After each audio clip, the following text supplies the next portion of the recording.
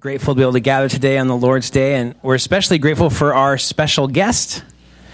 And so go ahead and come on in.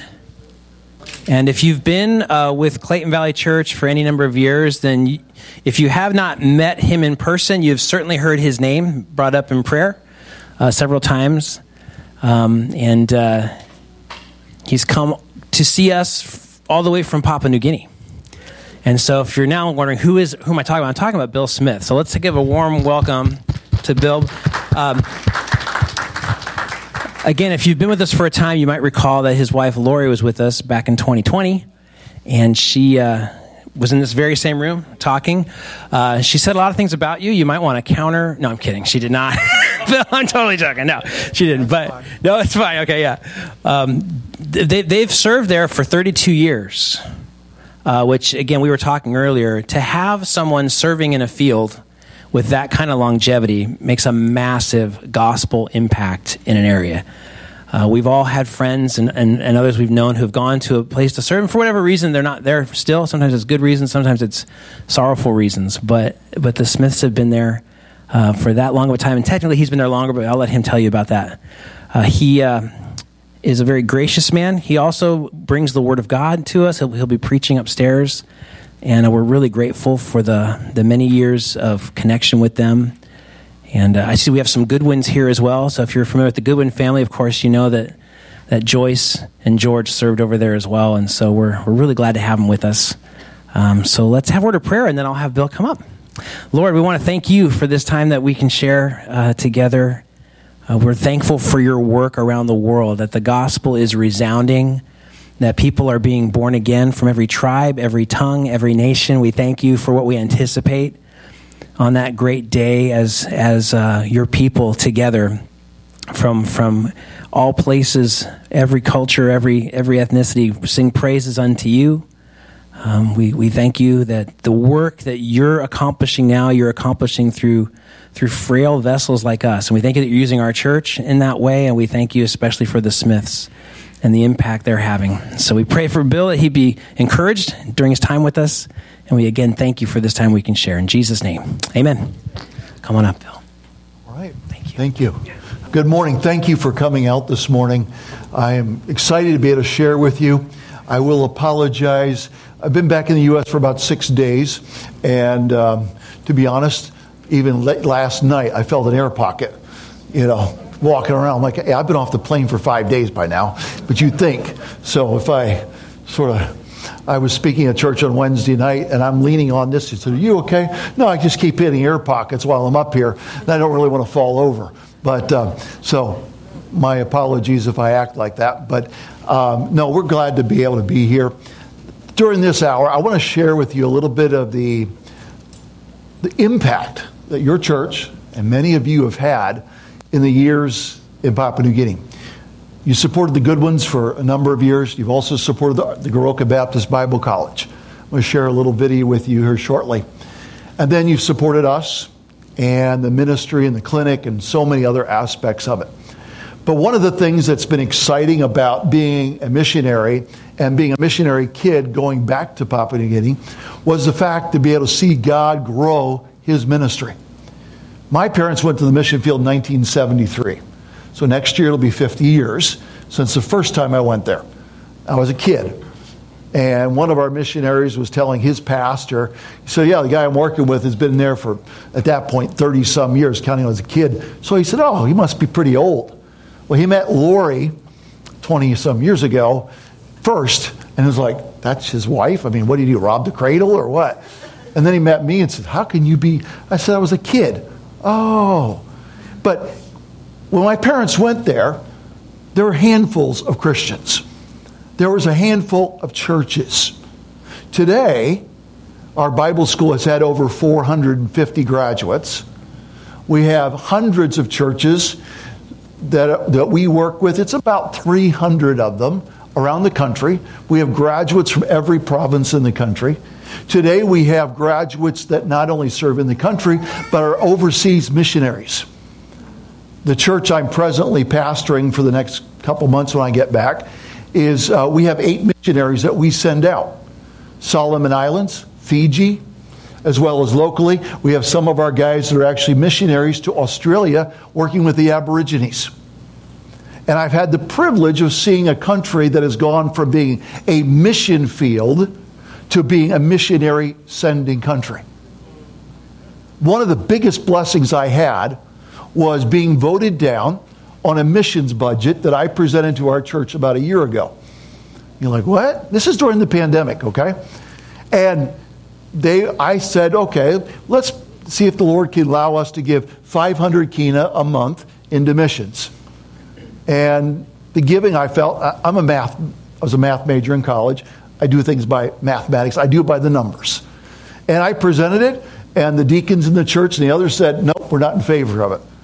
I was thinking they were going to go lower. He said, can't we trust God for more than that? I'm like, yeah, sure. I suggested supporting 6 missionaries. No, let's go with 8. And I said, the budget isn't acting that way. Well, as soon as they voted on, the giving went right back up. And really, they could support 10 now. And God is blessing a country by putting God first. They're now sending people around the South Pacific. One of the areas, last Sunday, I spoke in a church in Singapore. They've got a burden about reaching Indonesia, the Singaporean church. They're right next door, on the western side. Papua New Guinea shares half of the island with the province of Papua, which is an Indonesian province. They're also interested in reaching Indonesia, extreme other end. And they go back and forth across the border with no problems because our people look just like their people. And ethnically, they're the same people. And the border is not exactly, they go across that border, the Fly River, like, so what? They go over one way, come back the next day, no big deal. They don't have passports and all that kind of stuff. And they freely go back and forth. Indonesia is the world's largest Muslim nation in the world. I go over there, I put red flags up. They go over, they are hardly noticed. And so we are now talking about a missions movement of Papua New Guineans going to Indonesia as missionaries. I am not opposed to more North American missionaries. But really, what we're seeing is Asians and others stepping up and saying, hey, God's sending us. And that is a result of missions movements that took place here, dating even 100 years ago, 50 years ago, and more. And we're seeing God make a huge difference. And I am thrilled to have been able to see the early days and then also see what God's doing now. And today I want to share with you the vision between here and upstairs, how God has impressed upon what I have seen as a kid, and really God has broken my heart about making a difference in the lives of people, not just that they get saved, but that they get the burden and the heart to reach their own people for Jesus Christ. And beyond that, their neighbors, their other countries, things like that. To me, that's fascinating. That God would choose to use me, choose to use you in a remote way, but God uses us to make a difference. Now, I'm going to show you a video. I'm going to hand out, if I could have somebody help me just pass these out. Anybody? Yeah, thanks, Paul. I have more of these on the table. This is a little bit about our ministry, but also part of what this trip is. And the message this morning is mine eye affecteth my heart for Lamentations. And I'm not going to preach my message down here, but we have seen God make a difference by investing in people, and then those people make a difference. So while you're looking at that, I'm going to show you a video of the Bible College. You guys support the Bible School monthly, and you support us, and we greatly appreciate that. You've helped out with many of the projects there. Oh, my computer. Here we go. But this is a short video of our Bible College students and the ministry that God has raised up there. And we're grateful that God is giving us the privilege not just to do ministry, but to develop people to also do ministry. I've pastored churches. I've taught at the Bible school. Today, my greatest joy is really not leading a person to Christ or pastoring a church. It is watching someone that I have trained do the same. I pastor the Rapture Baptist Church in town of Goroka right now. I have 2 men there right now while I'm here. And one will be the pastor, one will be the assistant pastor. Probably in January, I will be phasing out. And they're ready. They're doing a great job. Today in Papua New Guinea is Father's Day. So happy Father's Day. None of you will be told that by your kids or your wife today. But in Papua New Guinea, Father's Day is the first Sunday of September. And I got a nice greeting from my wife yesterday because it's almost Monday there now. But, and the opportunity to reach these fathers for Christ, the idea of what they did was they get all these people coming, and I'm like, I had nothing to do with that. But seeing them pick it up and run with it, I go, praise the Lord for it. And to see them do it. This is what the essence of the Bible college ministry is. So I'm going to go ahead and see if I can get this thing to work. Hopefully it will.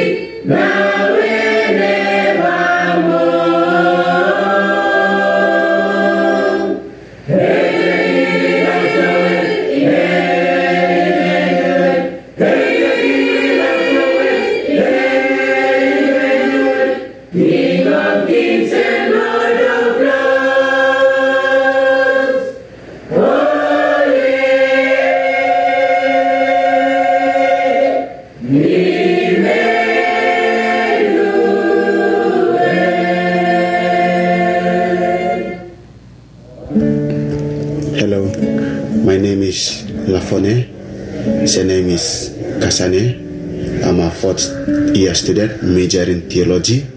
Since I am here in GBBC, God has taught me many things in His Word using the lecturers, and I'm excited to go out to do the ministry.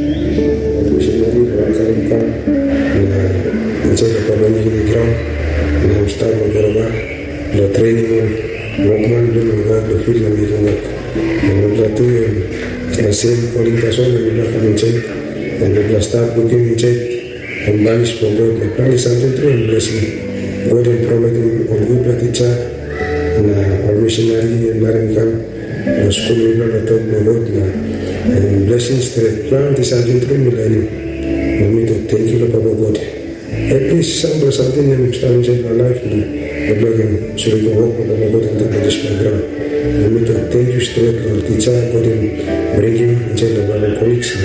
Our school will not by continue using on Moyet. And I am going to continue to align in thought knowing serving life will not like a meeting or is the mark practicing the Lord of God and making God of God. So thank you. My name is Sen. Thank you straight. GBBC avec ta blessing lomi, milani planti something lo both spiritual na physical. Thank you. My name is Naomi Mugale. I'm a first year student here and I'm really enjoying myself. Bye. Hi, name Meren Hove. 30 years student here at GBBC. Me and my master learning something inside the GBBC. Like talk to God, for example, education, something that God teaches a Christian teacher outside the field. Learning what people need to talk to God. Thank you, God. My name is Tony Sisiko, me Dobuka. Me a maslo, me come school GBC learning talk to God. South me go back to place and me go work at the place, lo Bougainville. So me a maslo, me can come learning talk to God, lawyer, lo GBC.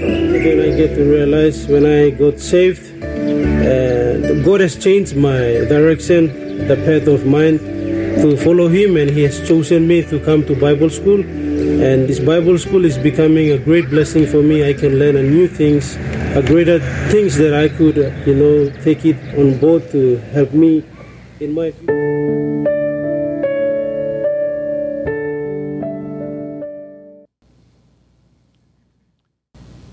GBBC was started in 1974 as a school for training pastors.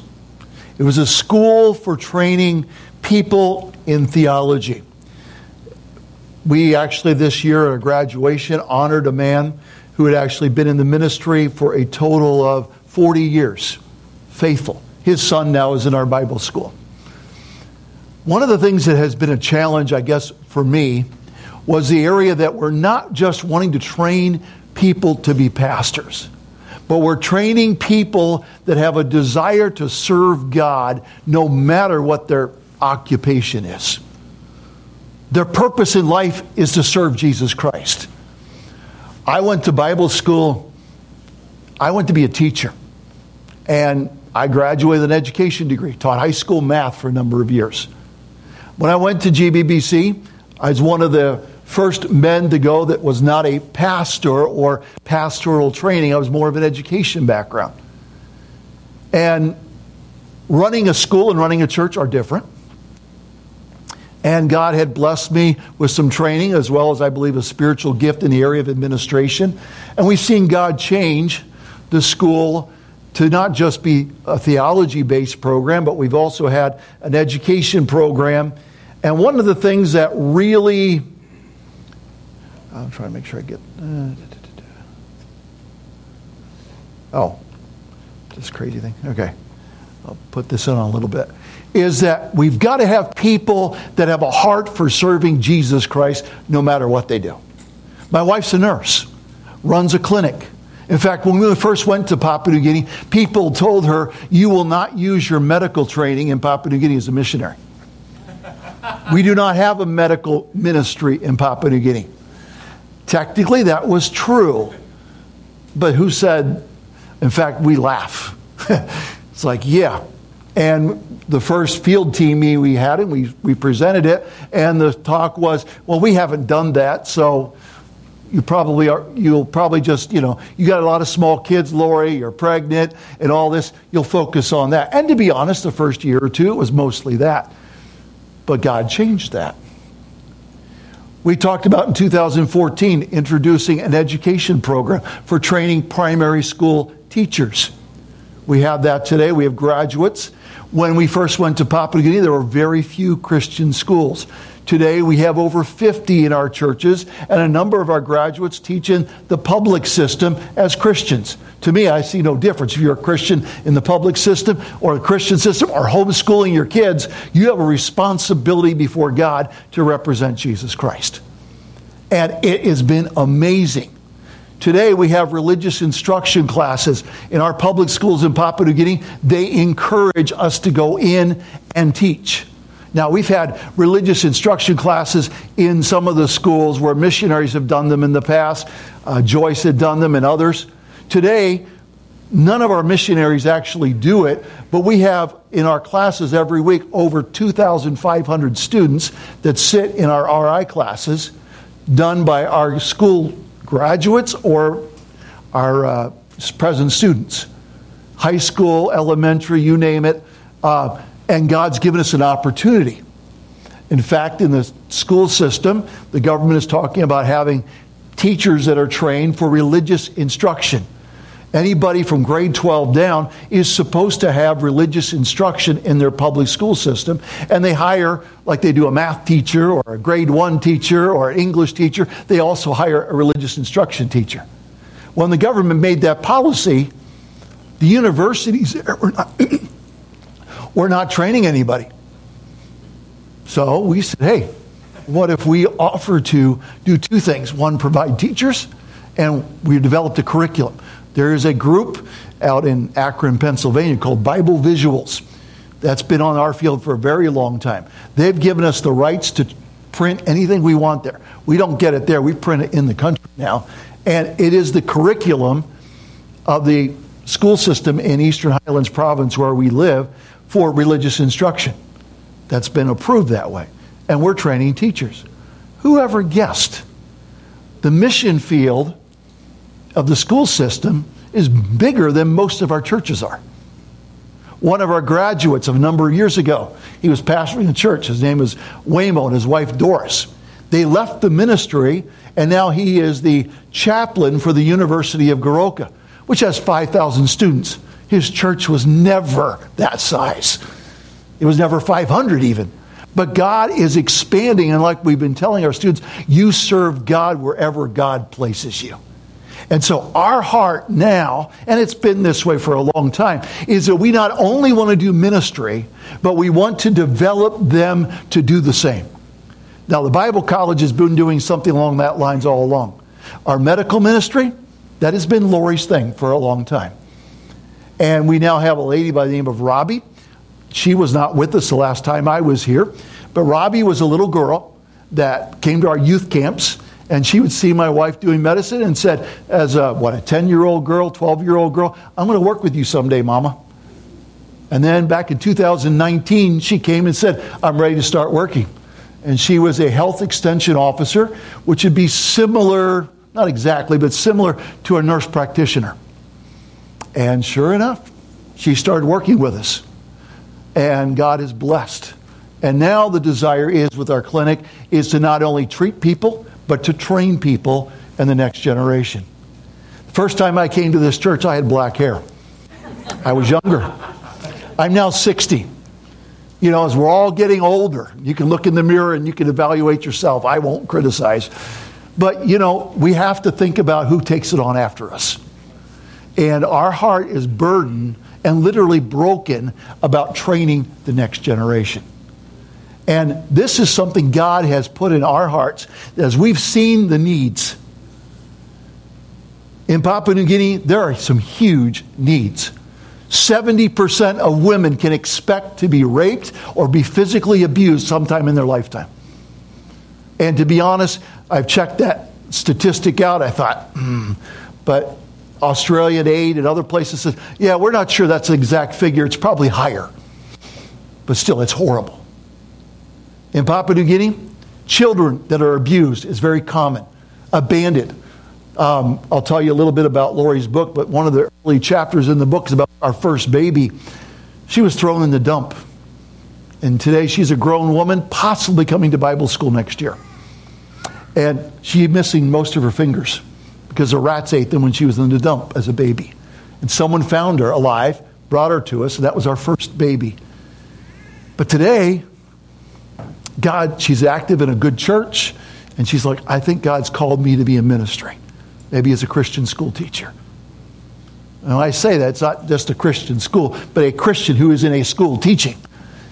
I don't know where God's going to lead her, but that little infant that was thrown away as garbage was not garbage in God's eyes.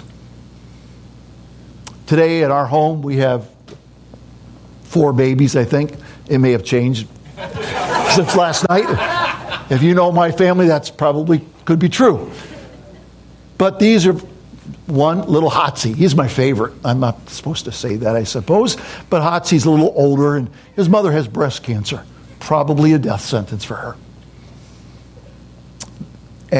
But we're seeing Hotsy's family. She comes to church. She got saved. Dad just started showing up.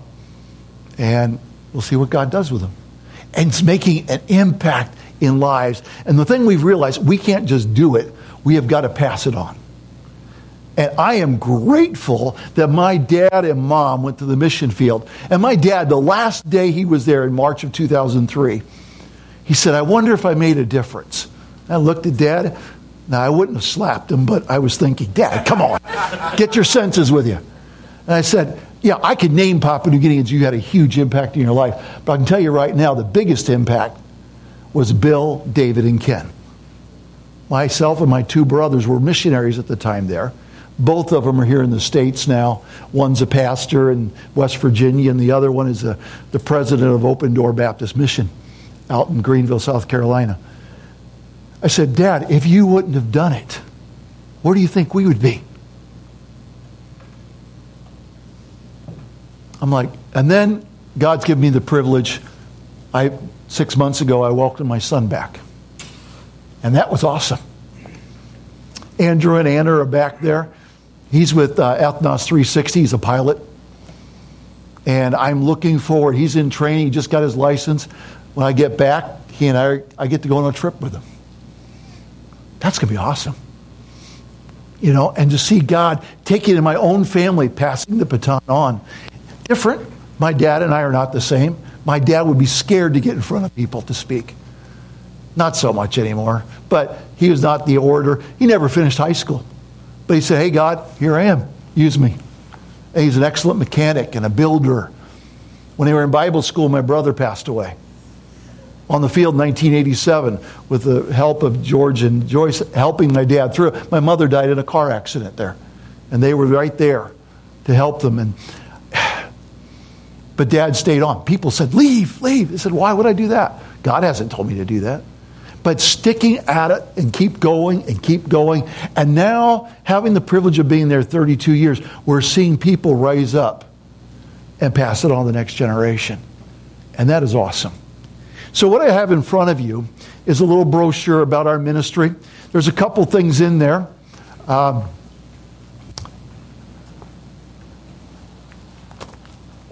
One, after the service this morning, this is a book that Lori wrote. This is the first one. There's going to be a second one coming out in a couple months. The other one is about her parents and the impact in her life. Her parents, to be honest, were the most mission-minded people I know. And he was an executive for 3M. And God used him mightily in his daughter. And the godliness of their heritage. And how him and Lori's mother, who had polio since she was 2 until she passed away at 86.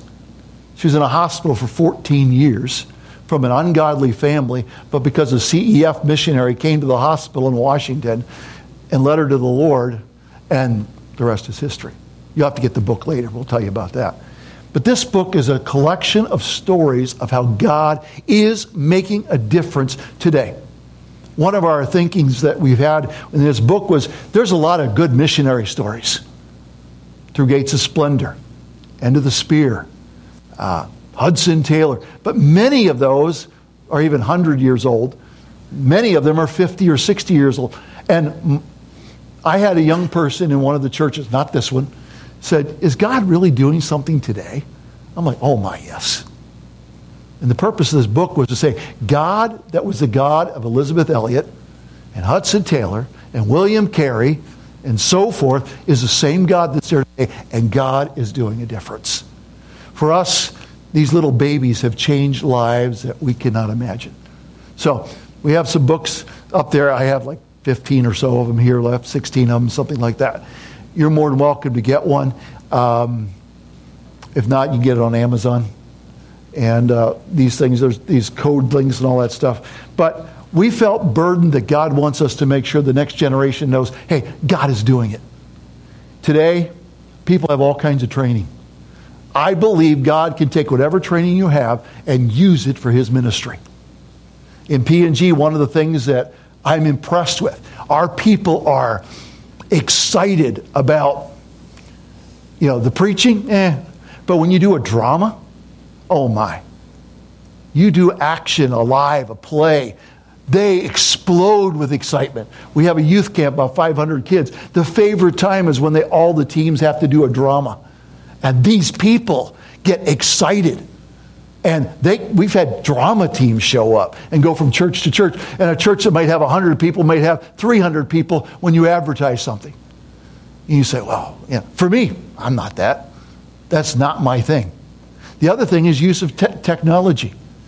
You'll notice we had a computer lab, which we just got a few years ago. And it has changed the way we've had young people coming like, wow. And people in Papua New Guinea don't have computers. They have cell phones. There's more cell phones than there are people. And half of them don't know what they're doing with them. But, we'd rather give them the gospel and things. We had a youth camp. We told them, bring your phones with you. Now, everybody was like, what? That's backwards. And we told them, bring them to the sessions. And we took the garbage off of them and put good stuff on them. We have something called Wi-Fi Bible. And it has videos, it has songs, all this stuff. We were downloading. I spent a whole week, and I'm not a computer tech person, but myself and others, constantly loading stuff on these phones and taking off the garbage. But these kids, a couple of them, through listening to the Wi-Fi Bible, eventually came to Bible school, and some today are pastors. And it's just like, okay, changing the way we reach people. And you got skills that we have a gentleman on our field right now. He's an IT specialist. It has blown apart the ministry. And so what we're asking God to do is to take the different things and say, God, can you use us to make a difference in lives of people that will not only change today, but be able to reach others also. Our Bible school theme verse is 2 Timothy 2:2. Paul's telling Timothy to teach faithful men who are able to teach others also. And that's what it's about. I'm going to share a little bit with you about this one thing, and I'm going to open it up for questions in a couple minutes. One of the things that we have been burdened about is that the clinic ministry continues after we're long gone. Now, I'm 60, Lori's 58. We are permanent residents in the country, which I have basically every right of a citizen of Papua New Guinea. I can be there until the day I die. I can't run for office in Parliament, which I'm fine with. That's not what I'm there for. But everything else I can do. I can't vote as well, but that's okay. But if God allows us to stay there for the rest of our life, that would be great with us. Now, if we have health reasons or something, we need to come back. I've got grandkids on this side of the ocean. I've got 3 kids that live here and 3 kids that live there. Realistically, we're never going to be done over there. My son Andrew, of course, there's a missionary. My other 2 boys, Amu is almost 19, Aaron is 14. I don't know what God's going to do with them, but being Papua New Guineans, we'll probably get a piece of property that they can build their houses on and have their families, and hopefully they'll let mom and dad have a little small place there, that we have a place for ourselves. But we want to see the ministry of the Lord continue. And so Lori's mom passed away in 2019. Dad passed away in 2020. In fact, when Lori could not go back because of the pandemic and came up here in 2020, she didn't realize it, neither would you have, but the time of encouragement and spending with you, she has said many times, was to prepare her that when she got back 3 weeks to the day, her dad passed away. And that blew us away, to be honest. Not just the fact that dad passed away, but the culture there when someone passes away. We had thousands of people coming to our home and all these type of things. In fact, my son has said, Dad, you and mom passed away. I'm going to bury you in the middle of the night and tell them you went back to America. Because the thousands of people that come to the house, and literally it was thousands. We had a funeral in a tent that's a big circus type tent, and it was full, and people outside. And Lori's dad was only there for 18 months. But the impact, because Lori with the clinic and all that, people just came from all over. And it was huge. And the culture, we had to sit there for the house cry. We sat for days as people came and cried. And then the next batch would come, and the next batch would come. It was emotionally and physically exhausting. And when that got all over, we took off and went to Port Moresby for a while, because Dad did want to be buried here. And because of COVID, we had to go through cremation and stuff like that, because there's no way In fact, his body did not come back till a year later. And it was just a horrific thing. But the ministry opportunities that came out of that blew us away. God allowed us to get something called an audio Bible. It's a little device. It's solar powered, has a little flashlight on it.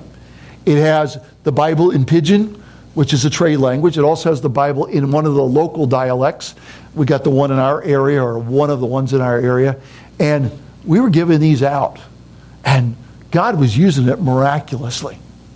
And through some of Dad's money left, we got a lot of them. And we're still continuing to do it. They're $12 for one. And we give them out to people. And people who can't read and write, they can hear the Bible.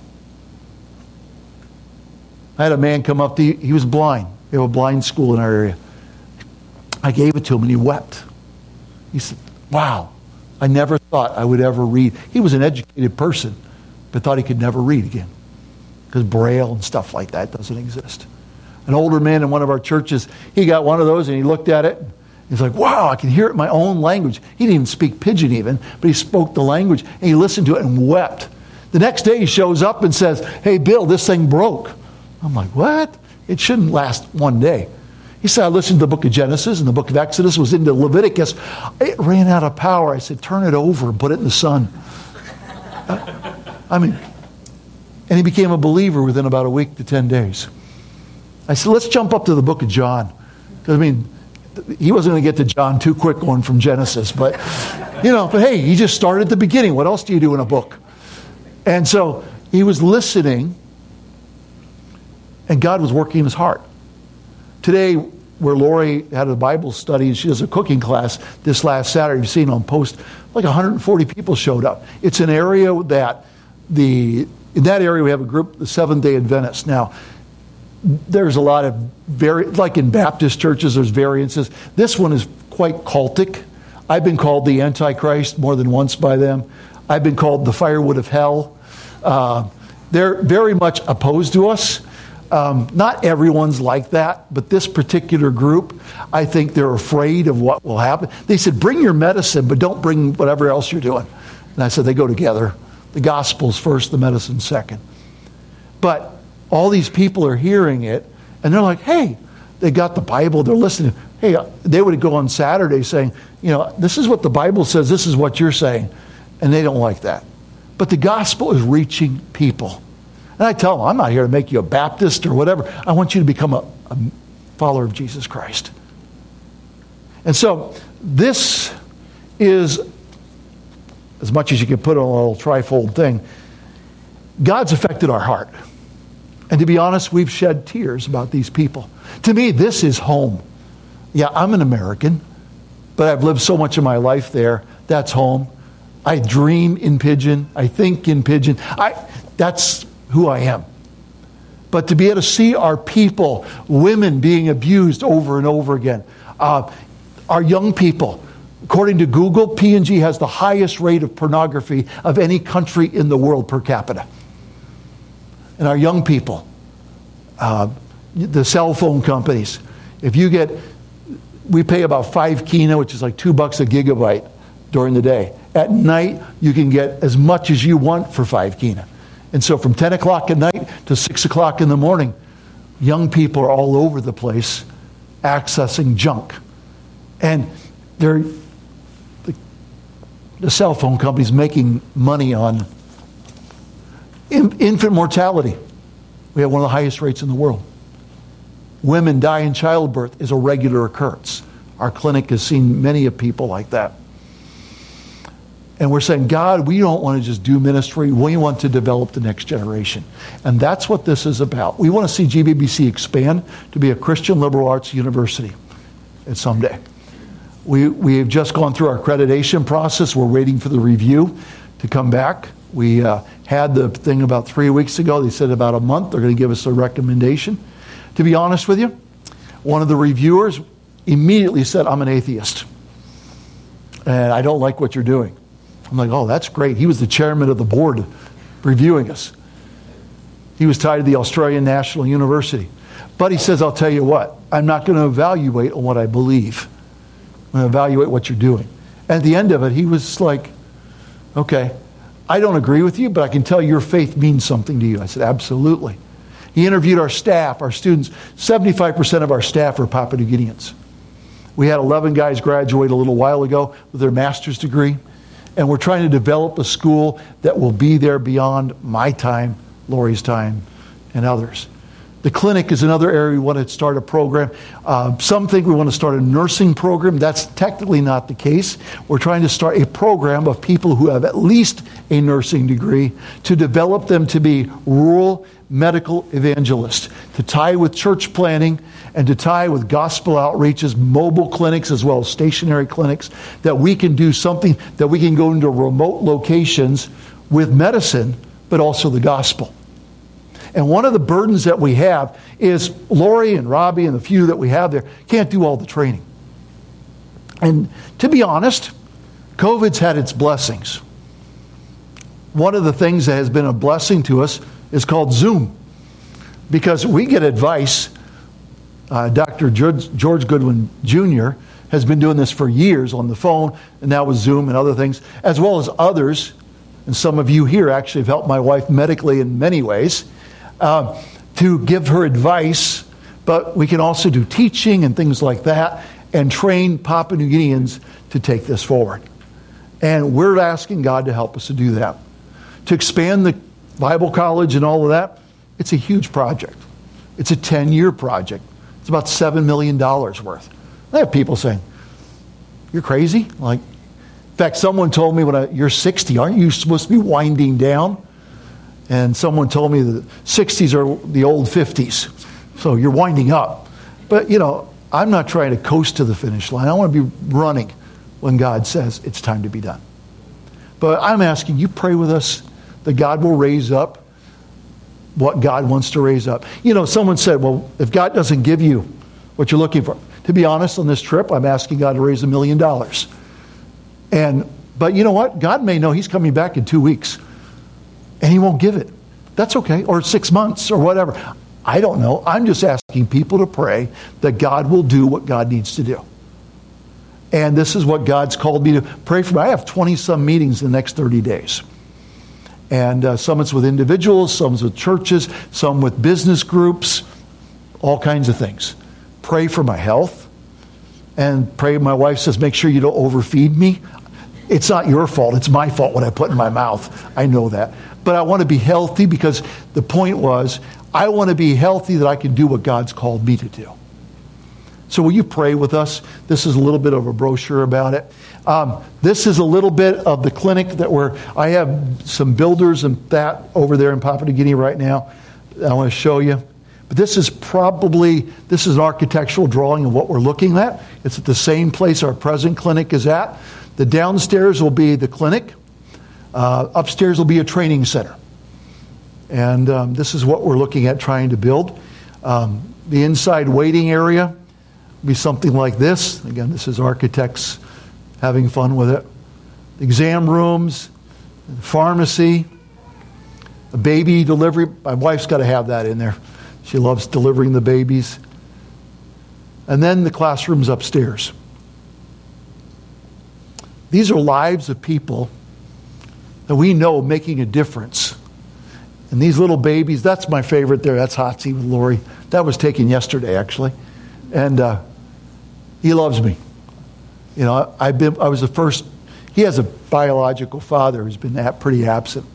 But I was one of the first men to actually hold him. And he couldn't say mama yet, but he could say dada. This is the other two that are there. This is Rachel, and this is Timothy. And Timothy, he was the one that had a lot of sores on him. You may have saw a picture of him a long time. He's a fat, chubby little thing now.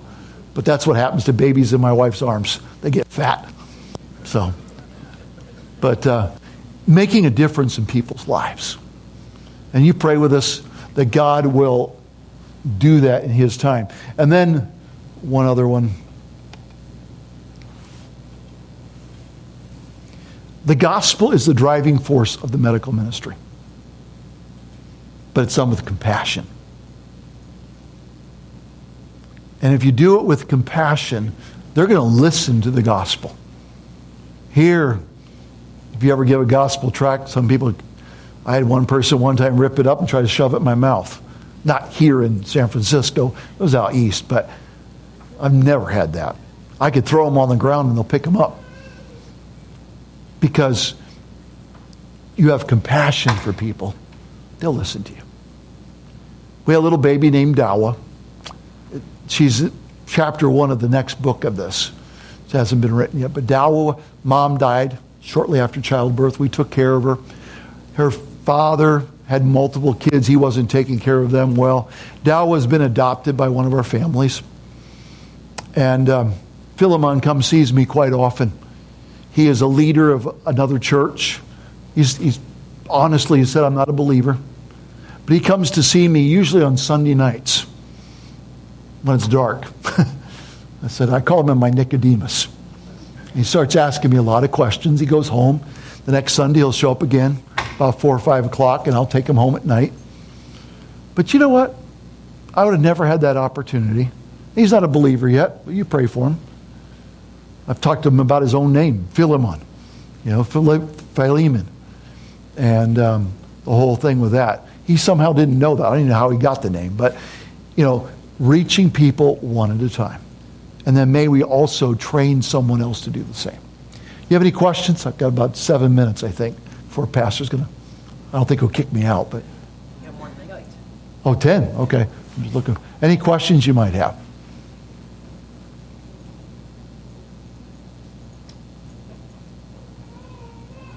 Yes, Sarah. Talk a little bit more about the nurses that are coming to Lori for training, are they all believers, or does she actually have a ministry with unbelieving nurses coming to work at the clinic to learn more about nursing? Those are really two questions in that the answer is technically the program we're talking about has not started yet because we need a facility to do it. However, Lori is on the nursing faculty at the local nursing college.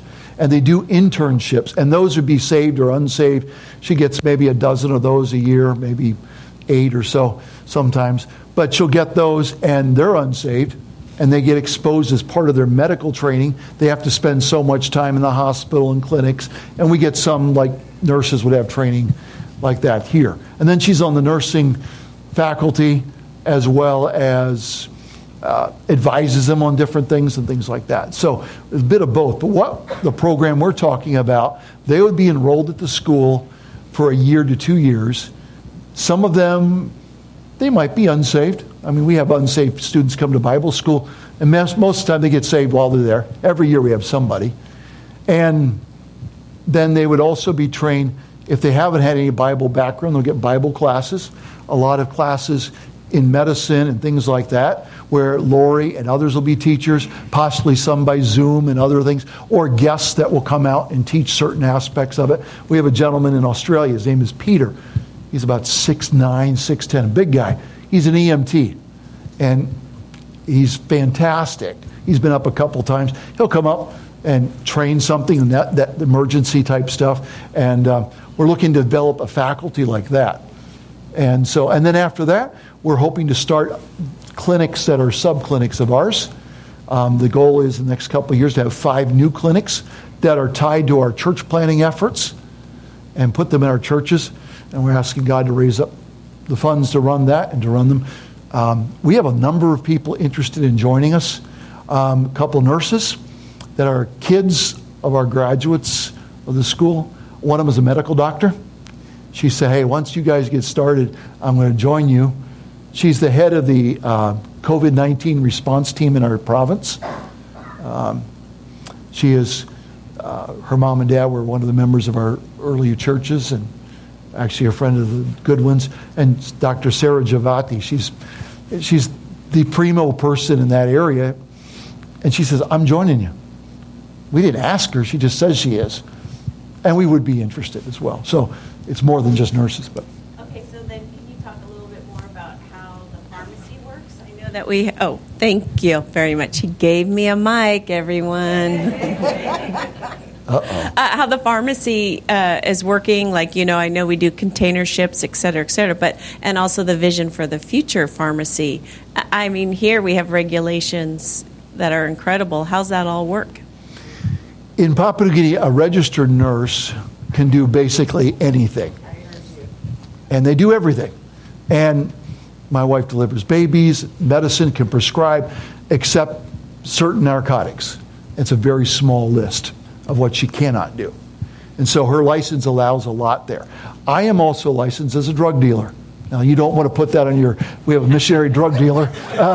Front page of the website, my friend, right there. I'm in trouble now. But, to get drugs. And again, we've had to apply for things, and we can buy basically anything within her license, but it's very small that we can't get. And so we see that expanding. Also, we're looking at, to get medicine that is prescription medicine from the United States, it's basically impossible. We need a medical doctor in order to do that. But we get a lot of things out of India, the Philippines, Australia, forget it. But you can get basically anything. Unfortunately, you have to be careful you don't get junk, because there's a lot of stuff that's not. So, Nancy. So I'd like to know how many patients on an average that Robbie and Lori see per day. And can you talk a little bit about the chaplains that meet with the patients while they're waiting? Sure. Lori and Robbie will see somewhere between 100 and 120 people a day. Now, that includes people who come for sores and things like that. And others besides them might do that. Put some bandages on it. And they will see that many. They start usually before 8 o'clock, and we'll go to after 4 o'clock. Now, that requires other people doing other things. They will spend approximately 5 minutes with Lori. Now, that's not all the time, but then there's days when someone decides to come have a baby. You can't do that in 5 minutes, and other things like that. And so some days are ridiculous, and other days are not. But then some people will have a lot of days where scabies, little stores all over, might have 15 of those, and someone else is actually doing those, giving medicine and things like that. So it isn't always just the two of them. Sometimes it's a mobile clinic. We'll even see more than that. We go out in the middle of nowhere in tents and all that. But while they're waiting for their medicine, they get in the gate, they hear preaching. And then counseling one-on-one. We have some chaplains. We also have some of the ladies that work there. They get the vitals and all that, but when they've got some time, they'll sit down with them one-on-one or 2 by 2, whatever, how they're coming in. And then after that, they sit and watch some gospel movies, like the Jesus film in Pidgin, as well as other things that are out there. And some health documentaries that are done in Pidgin and things like that. And so we saturate them with the gospel. We have people that come and say, I want to come at night because they want to bypass the gospel. They want their help. And we just say, nope, see us in the morning. Now, if it's a real emergency, someone's in labor, you're not going to say, hey, come back tomorrow. That doesn't work that way. But basically, it's the gospel first. So, thank you. Can you speak a little bit about drought and drought conditions and how the country is fed when there is such severe drought, and then the opposite of how you have so much rain that just wipes out roads? Yeah, we will get sometimes well over 100 inches of rain a year, but it'll come in a 6-month period. And sometimes I've seen 6 or 7 inches of rain in one day. That's a problem. Then we also have a drought, which we happen to be right now. It isn't the worst we've had, but it's significant. And to be honest, this year it is a little worse because people have had elections. In Papua New Guinea, we just had elections. We had 118 members of parliament and 3,500 people running for those positions. And when you vote, you can pick your first choice, second choice, and third choice. And it took them about 2 months to count the votes. It's crazy. But during the way they do elections, they will have campaign houses. And people will go to that house. The guy who's running, he'll feed them and all that. And every night he's feeding people. Well, people are going to that, not taking care of their gardens. So when the campaign period's over, guess what? Everybody's hungry. Because the pigs ate their gardens, not. And so now, because it's a dry season and there's no gardens and all that, and the campaigns are over because the guys that won, and the guys that lost. There's nothing left over. And so, like Lori, in fact, today, a few hours ago, we handed out some rice at church. It helps, especially the older people, things like that that are limited. But PNG, at least where we are, is a place of a lot of food. But when it's not raining, that takes care of that for a while because they live off the gardens. How do you do your water system for so much for like the camps and the college, etc.? I've always wondered about that logistics. We collect rainwater, but that's not our main source. Our college, we actually get water out of the river. Now, that's nasty. But we have a 20-foot water tank, or a 20-foot container, sorry. The water tank's about, 15 feet wide, holds 90,000 liters, so 20,000 gallons or something like that. It's huge. But it goes through 17 filters, ultraviolet light and all kinds of things. And our river water, which has hepatitis and all kinds of things in it, when it gets done, is better than bottled water. And we have it tested regularly by a lab there. So, and then our own house, we actually have another filter. So maybe we're redundant, but you don't know. The power goes off, that ultraviolet light doesn't work. So you got to be careful. And we can't get water in our house unless the power's on because we have a pump system. So we just overly careful. So, yeah. So when your mom passed away in a car accident, did you question God's timing on that? Did you question God's timing on that, or did you have what kind of? It just seems like you don't ever face discouragement, or I'm hiding it from you then. Okay. No, that would be a really hard time, I would imagine, and why would that happen if we're giving our all for you here? Yeah, to be honest, that's exactly the questions that I asked, my dad asked. And even to this day, one of the things that I wish my mother never met my kids or my grandkids, I miss that. My wife we were married, but all my other siblings, my mother never met their spouses because she died in 1987. So it's been a long time. But even all these years later, I wonder why. But I also have seen God do something. I was preaching in a church in Maine years ago. And I got done, I was preaching, and this couple came to the front bawling their eyes out. I gave an invitation. I didn't expect that. And they said, "Can we talk to you?" I said, "Sure." He said, we were missionaries in Venezuela. I was like, "Okay." And they were telling me, God burdened our hearts. We were in a prayer meeting in this church back in 1987, and the pastor said, "There's a missionary in Papua New Guinea. His wife just died in a car accident. Bill and Carol Smith. Pray for Bill's family." And he said, "Who's going to take their place or her place?" And God used that to burden their hearts to go to Venezuela, not Papua New Guinea. Well, they got off the field because they both had cancer. They died a few months later. And they were sitting there, and they saw in this mission program, there's a guy named Bill Smith. He's in Papua New Guinea. They're like, "What's the chances?" They knew from my picture I wasn't my dad because I was younger. But they were like, "What's the chances of Smith? I mean, how common is that? Bill Smith." But anyways, when I shared the story, they just started bawling. And I called my dad, and my dad was bald. We had no idea in eternity. And when we get to heaven, we're not going to know why. And maybe we'll know then, but maybe we won't. I don't know. Is there bitterness? Yeah.